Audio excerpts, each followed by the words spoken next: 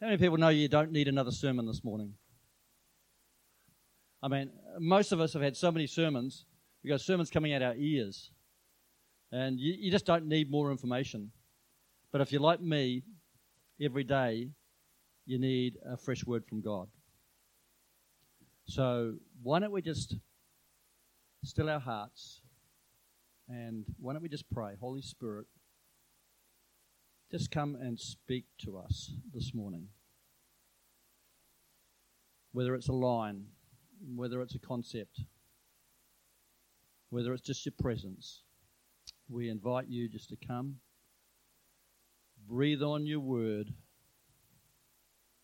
and have your way in us and through us today. In Jesus' precious name. Amen. Okay, last week we saw that we're on a journey. And one of the misconceptions that people have about us journeying in the things of God is we tend to have the thought that God's not going to use us until we come nearer the end of that journey. In other words, a lot of people think that unless we are absolutely perfect, then God is not going to use us. And so that's not so. God wants us to be kingdom influencers right now. And so this morning, I'm going to carry on from that journey message, and I'm going to look at creating a life of influence. So first of all, who can be an influence? Well, worldly influences are different to godly kingdom influences. Okay? You don't need to have amazing looks. You don't have to have puffed up lips. You don't have to use Botox and an Instagram account to be an influencer. We all can, because that's what we were created by God for. God said, before I formed you in the womb, I knew you. Before you were born, I set you apart. Before we were formed in our mother's womb, we were fashioned in God's mind. We were planned and dreamed about by God before we were even born. And God planted His dreams and our potential in us as a seed. It's not by chance that we are alive in 2022. It's not by chance that you are here this morning. We weren't born at the time of Christ. We weren't born during the Middle Ages or the 19th century. We're living in the 21st century because God put us here. And He wants to use us to fulfill His plans and His purposes in His kingdom here on earth right now. It's not by chance that you're alive and living in Whangarei, New Zealand now, because God says, I know the plans that I have for you, declares the Lord, plans for good and not for evil, to prosper you and not to harm you, plans to give you hope and a future. Ephesians 2 verse 10 says, we are God's workmanship, created in Christ Jesus to do good works, which God prepared in advance for us to do. Why don't you turn to the person next to you and say, God's got good works for you to do.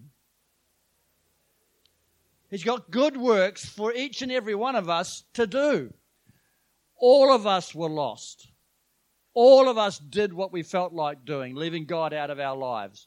But God, in His amazing love and mercy, despite us, drew us to Himself and saved us. He saved us to give us abundant life. He saved us for His pleasure. But also, He saved us for a purpose. We were created and saved to know God and then have an impact on our world. We weren't saved just for ourselves. Every one of us was saved and gifted to make a difference, to be an influencer for His kingdom. But whether we do or not is not dependent on God, but it's dependent on us. As I look in the influences in the Bible, I could only find one thing that they all have in common. There may be more, but I could only find one thing. Wasn't their age. Noah was old, David was young. It wasn't their education. Peter was unlearned, Paul was highly educated. It wasn't their gender. God used both men and women. It wasn't their background. Because people from every walk of life were used by God to make a difference. Some were orphans, like Esther. Some were from loving families. Some were from incredibly dysfunctional families, like Joseph. It doesn't matter whether you are rich or poor, or a pauper or a king. God, it seems, will use anyone and everyone, including us. In fact, it says in Matthew 22, many are called, but few are chosen. Do you want to know what the difference is between being called and chosen? See, God's calling everybody. He doesn't want anyone to be anyone not to be saved. He doesn't want anyone to perish. The difference between the called and the chosen is the only common denominator between all the influences. The difference between being called and chosen is our availability and our surrender. Ephesians 5:15 says, be very careful then how you live, not as unwise, but as wise, making the most of every opportunity because the days are evil. Therefore, don't be foolish, but understand what the Lord's will is. Don't get drunk on wine, which leads to debauchery. Instead, be filled with the Spirit.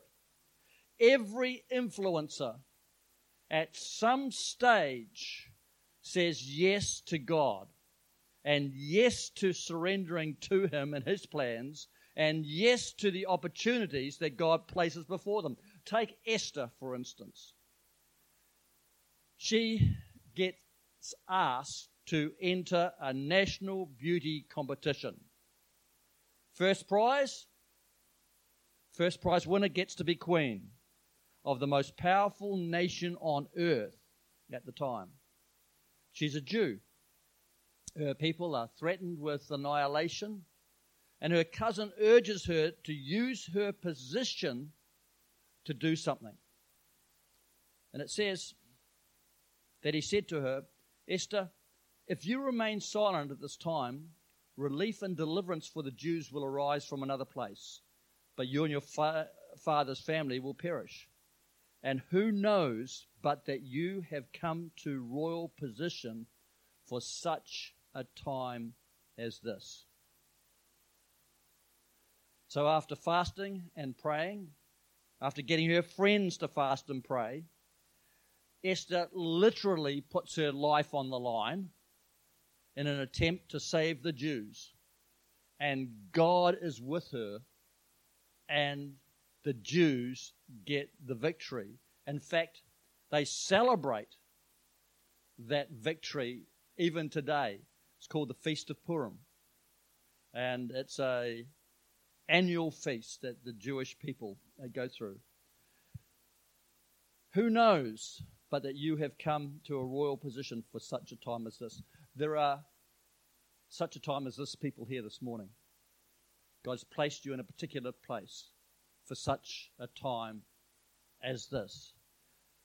God is just waiting for us to say yes to surrendering to Him, yes to His plans and purposes, yes to the challenges that He put before us. We are here in Whangarei for such a time as this. We all have different spheres of influence. We have all come to those positions through various means. And God wants us to know Him and wants to bless us, and He wants to make us a blessing. On Thursday at a leaders' meeting, I was sitting behind a very gracious Maori lady, and during the break I had a chance to talk to her, and so I asked her, what do you do? And she says, I work for the education department. And then it twigged I'd met her once before. She doesn't just work for the education department. She's the head of the education department in Te Tai Tokerau. Tim Anderson works for her. And I thought, what an amazing opportunity to have Christians at the head of the education department in the north. Those guys are making a difference. They are making a difference. And every area, every sphere of influence, we need Christians working. We need Christian doctors. We need Christian nurses. We need Christian lawyers. How many know that we need Christian politicians? Yeah. And so we need Christians in the Labour Party. We need Christians in the National Party. We need Christians in all parties. In every sphere of influence that you can think of, we need Christians. But not everyone is called to be a doctor. Not everyone is called to be a politician. Not everyone is called to be a pastor. Find out what God is calling you to do and go for it. Make the most of it. Recognize that God has a plan and a purpose for your life. He wants to increase our influence for His kingdom plans and purposes, but we have to recognize that we have been saved for such a time as this. We are not saved to waste our gifts, but to maximize and to use our gifts to increase His kingdom. Influence for the kingdom is going to come in 3 areas. It's going to come through who we are, it's going to come through what we say, and it's going to come through what we do. From the time that Jesus comes into our life, our character should be changing to be more like Christ. People should see that you and I are different. Isn't that true?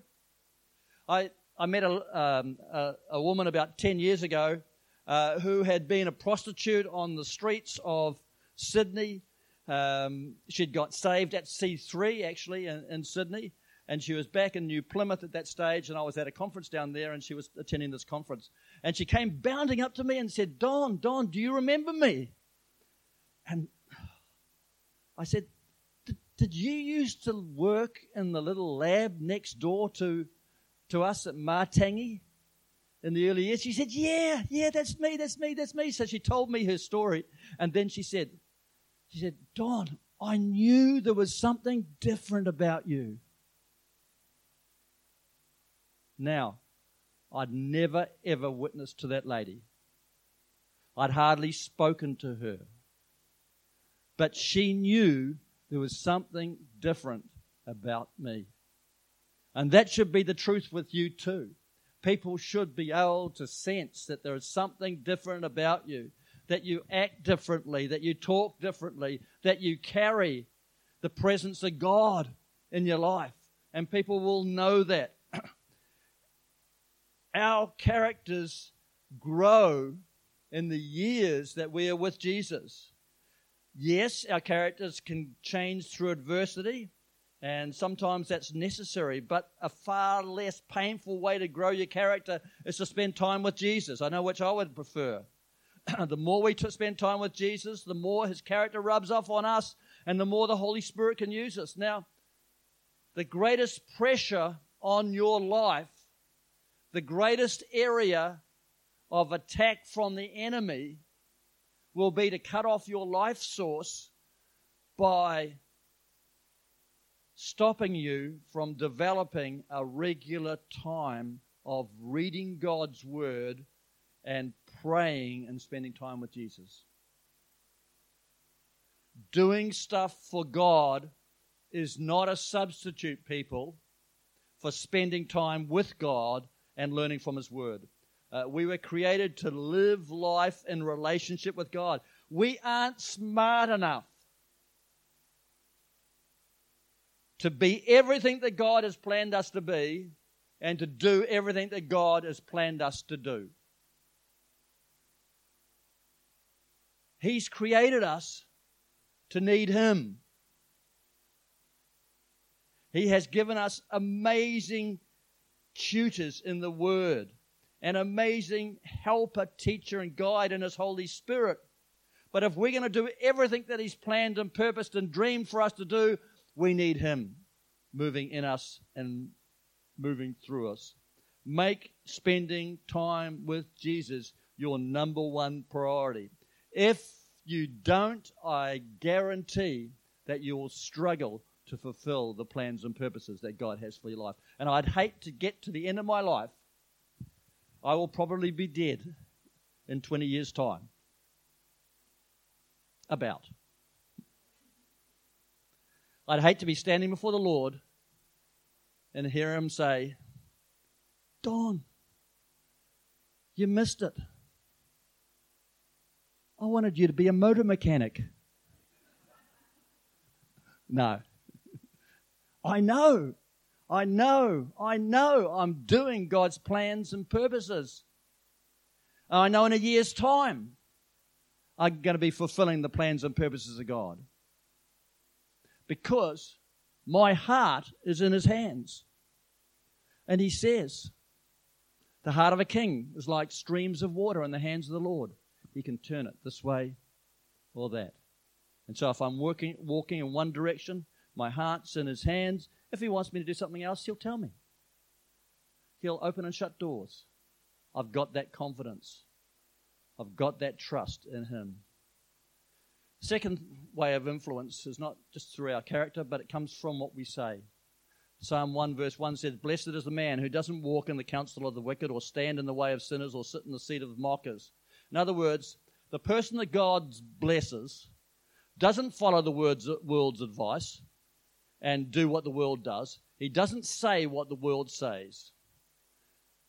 God framed the world with His words. Jesus said, the words that I have spoken are spirit and they are life. And our words are incredibly powerful too when they are linked to faith. God tells us that our destiny is controlled by our mouths because they reflect what is in our heart. Romans 10 verse 9 to 10 says that if you confess with your mouth Jesus is Lord and believe in your heart that God raised Him from the dead, you will be saved. For it's with your heart that you believe and are justified. It's with your mouth that you confess and are saved. Pastor Tak is always getting us to confess, to make statements, to preach His word. The tongue has the power of life and death, and those who love it will eat its fruit. Reckless words pierce like a sword, but the tongue of the wise brings healing. We've got a choice.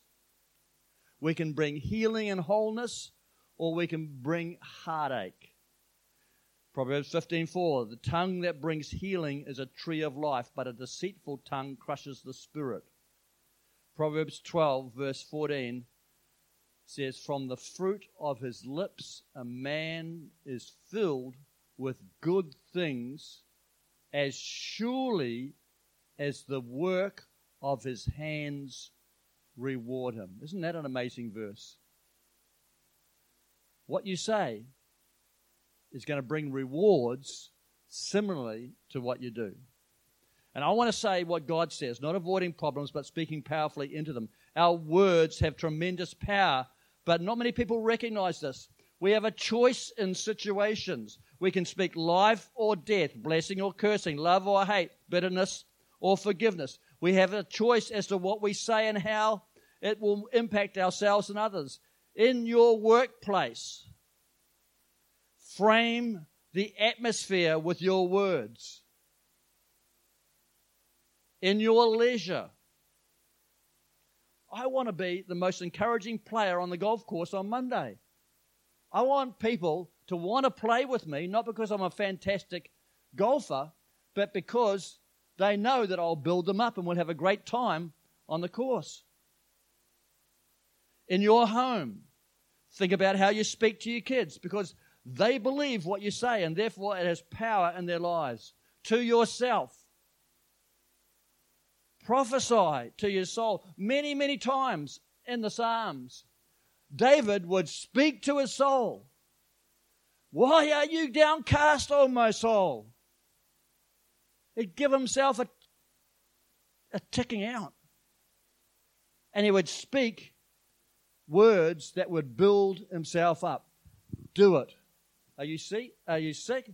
Speak to your sickness. Speak to your soul. Say, come on. The same Spirit that raised Jesus from the dead dwells in me, and He's quickening our body. So body, get in line with the Spirit of God. Begin to speak prophetically into situations using the Word of God to bring about change. I was listening to Phil Pringle on last Wednesday night, and he said something which I just totally agree with. He said, pastors should not be preaching messages. There's nowhere in the Word that it says to preach messages. Preach the Word of God. Preach the Word of God. Preach the Word of God. And we need to preach the Word of God to ourselves as well. Don't just preach good thoughts. Preach the Word of God. Get into the Scriptures. Know the Scriptures. Be able to recite the Scriptures and use the Scriptures, which are powerful in every situation and circumstances. When Jesus was tempted by the devil, Jesus said, "It is written. It is written. It is written." Release God's Word into your situation. Thirdly, influence comes from what we do. But remember, what we say and what we do come from who we are. Okay?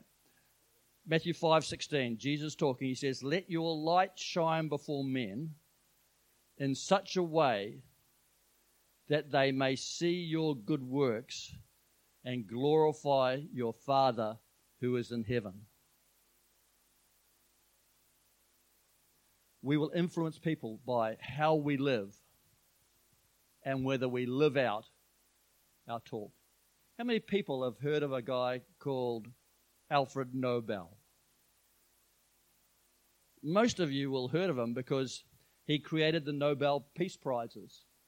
The Peace Prizes actually came about because one day in the 1800s, Alfred woke up to see his own obituary in the local paper. That would be a bit of a shock, wouldn't it? Get the paper out, have the morning read. Hello, I'm dead. As it turned out, it was Alfred's brother that had died, and the newspaper mistakenly printed Alfred's obituary instead of his brother's. Alfred thought about his life and how he wanted to be remembered, and that morning he decided that he wanted to make some changes in his life.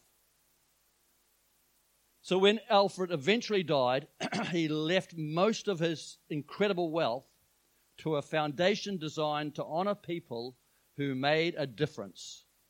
Winners of the Nobel Prize have included Mother Teresa, Desmond Tutu, Henry Kissinger, Martin Luther King, Albert Schweitzer, and many, many, many of the world's greatest scientists and people. So most people today associate Alfred Nobel with the Nobel Foundation rather than his invention. Do you know what he invented? Dynamite. He invented dynamite. But most people remember him for the Nobel Prizes. That's a good change. That's a great change, in fact. We can all change our influence and become what God has created us to be, but we need to be faithful in the little things. It's the little things of life. It's faithfulness in the little things of the kingdom that will determine your suitability for the big plans and the big purposes of God for your life. I mean, Jesus said, if you'll be faithful in the little things, I'll cause you to be faithful in much. And sometimes the little things are just practical things. I know of people who have missed out on a job promotion because their boss thought that they weren't faithful in getting to work on time. Just a little thing like that. Nelson Mandela, when he was in prison, ran on the spot for hours every day. When he was asked about that later after his release, he said, I did that because I wanted to stay fit, because I thought at some stage I'm going to be released from prison and they may call me to lead the nation in my old age. And I want to be ready. Wow. How's that for foresight, but also faithfulness. Faithfulness in the little things. He knew that unless he was faithful in the very little things, he would never go the distance and be able to and be capable of fulfilling his dream. That God is incredibly creative. I mean, you only have to have a look at what he's created to recognize the immense creativity. He gives us ideas all the time. If you're listening, he'll show you ways to get around some of the problems that you're having at work. He'll give you insight, words of wisdom, words of knowledge in a particular situation. He gives us ideas all the time, things that we can pray into, things that we can do, things that express the heart for our city. Let's have the musicians just come right now.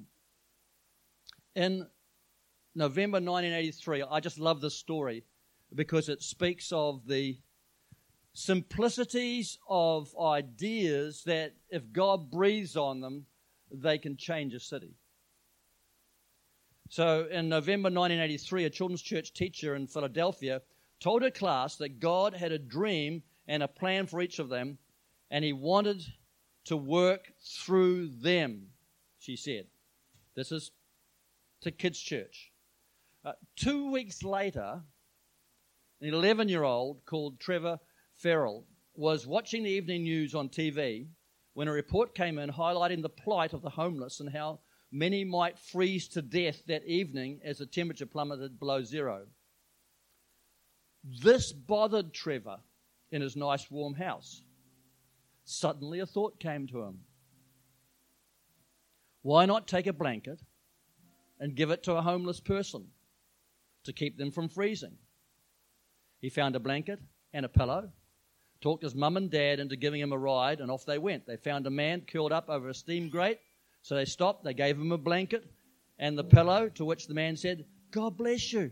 Well, Trevor could hardly contain his excitement. The next night he went out again, and the night after he went out again. They soon ran out of blankets, so he started getting them from his friends. Soon word spread that an 11-year-old boy was on a mission of mercy to the homeless. The local news ran a story, and it touched a chord with people all over the city. Local students volunteered. A supply officer from the nearby army base rang to say that a whole warehouse full of surplus blankets and coats. It was amazing. City leaders were embarrassed that an 11-year-old was bringing so much attention to their homeless problem that they convened a seminar of experts to address the topic, and Trevor was invited to join. At one point, a local professor of sociology said, well, homelessness is a complex problem. Trevor is providing simplistic answers. However, complex problems require complex solutions.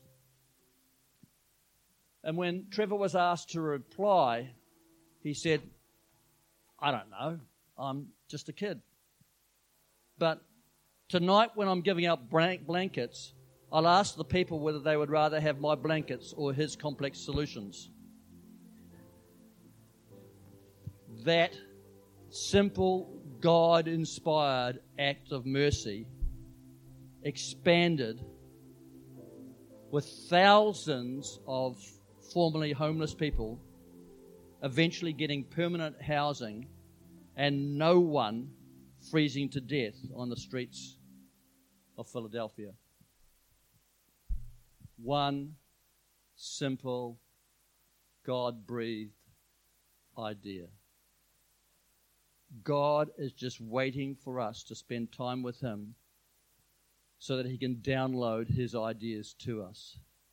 The question is, are you available to be a kingdom influencer? Because that's what you were created for.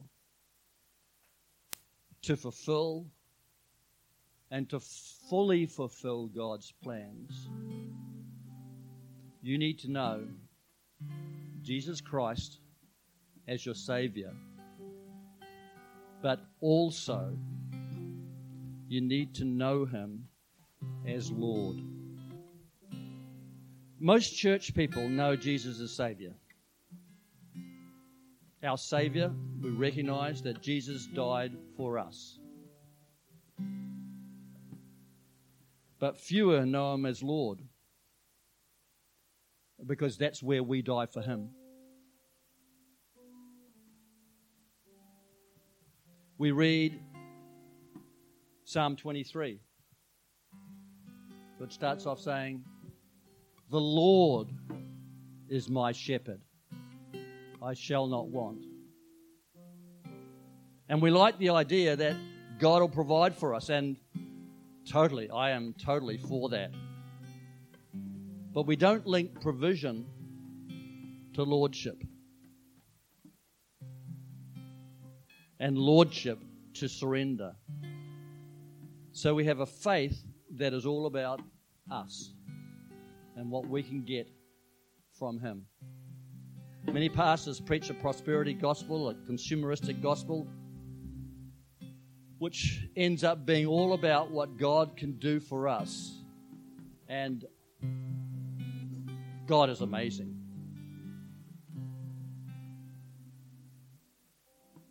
But if we fail to tell people that the "I shall not want" promise is made to people who have died to self and taken up the cross and made Jesus Lord of their lives and are living for Him, then we do people a disservice. It shouldn't be all about us. It's actually all about Him. The Lord is our shepherd. He died for us, and we are called to daily take up our cross and be prepared to die for Him. Jesus said, if you want to be my disciple, then you need to deny yourself, take up your cross, and follow me.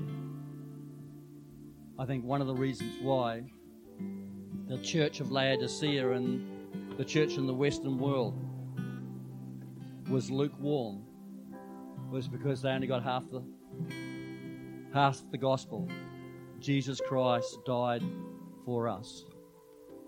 Therefore, we should die for Him.